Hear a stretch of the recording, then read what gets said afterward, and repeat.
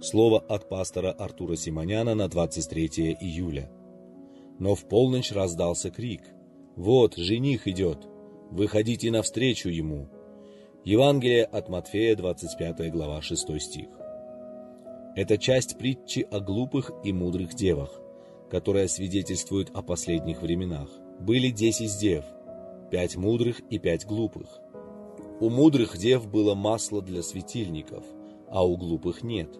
В некоторых церквах различных конфессий можно слышать комментарий, что мудрые девы – это они, а глупые – все другие церкви.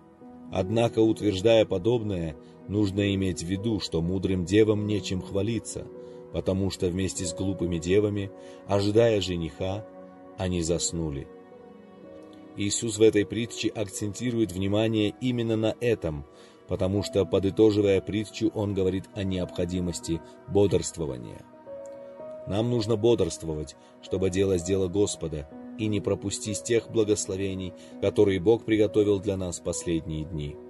Речь идет о втором пришествии Христа, однако тут все спали.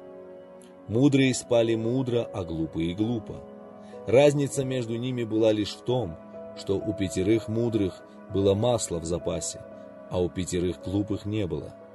Это помазание. Я уверен, что церковь последних дней похожа на совершенно другую группу, описанную в 6 стихе той же главы. Но в полночь раздался крик: «Вот, жених идет! Выходите навстречу ему!» Церковь последних дней должна быть не спящей, а возвышающей свой голос, голос церкви, которая будет всех спящих.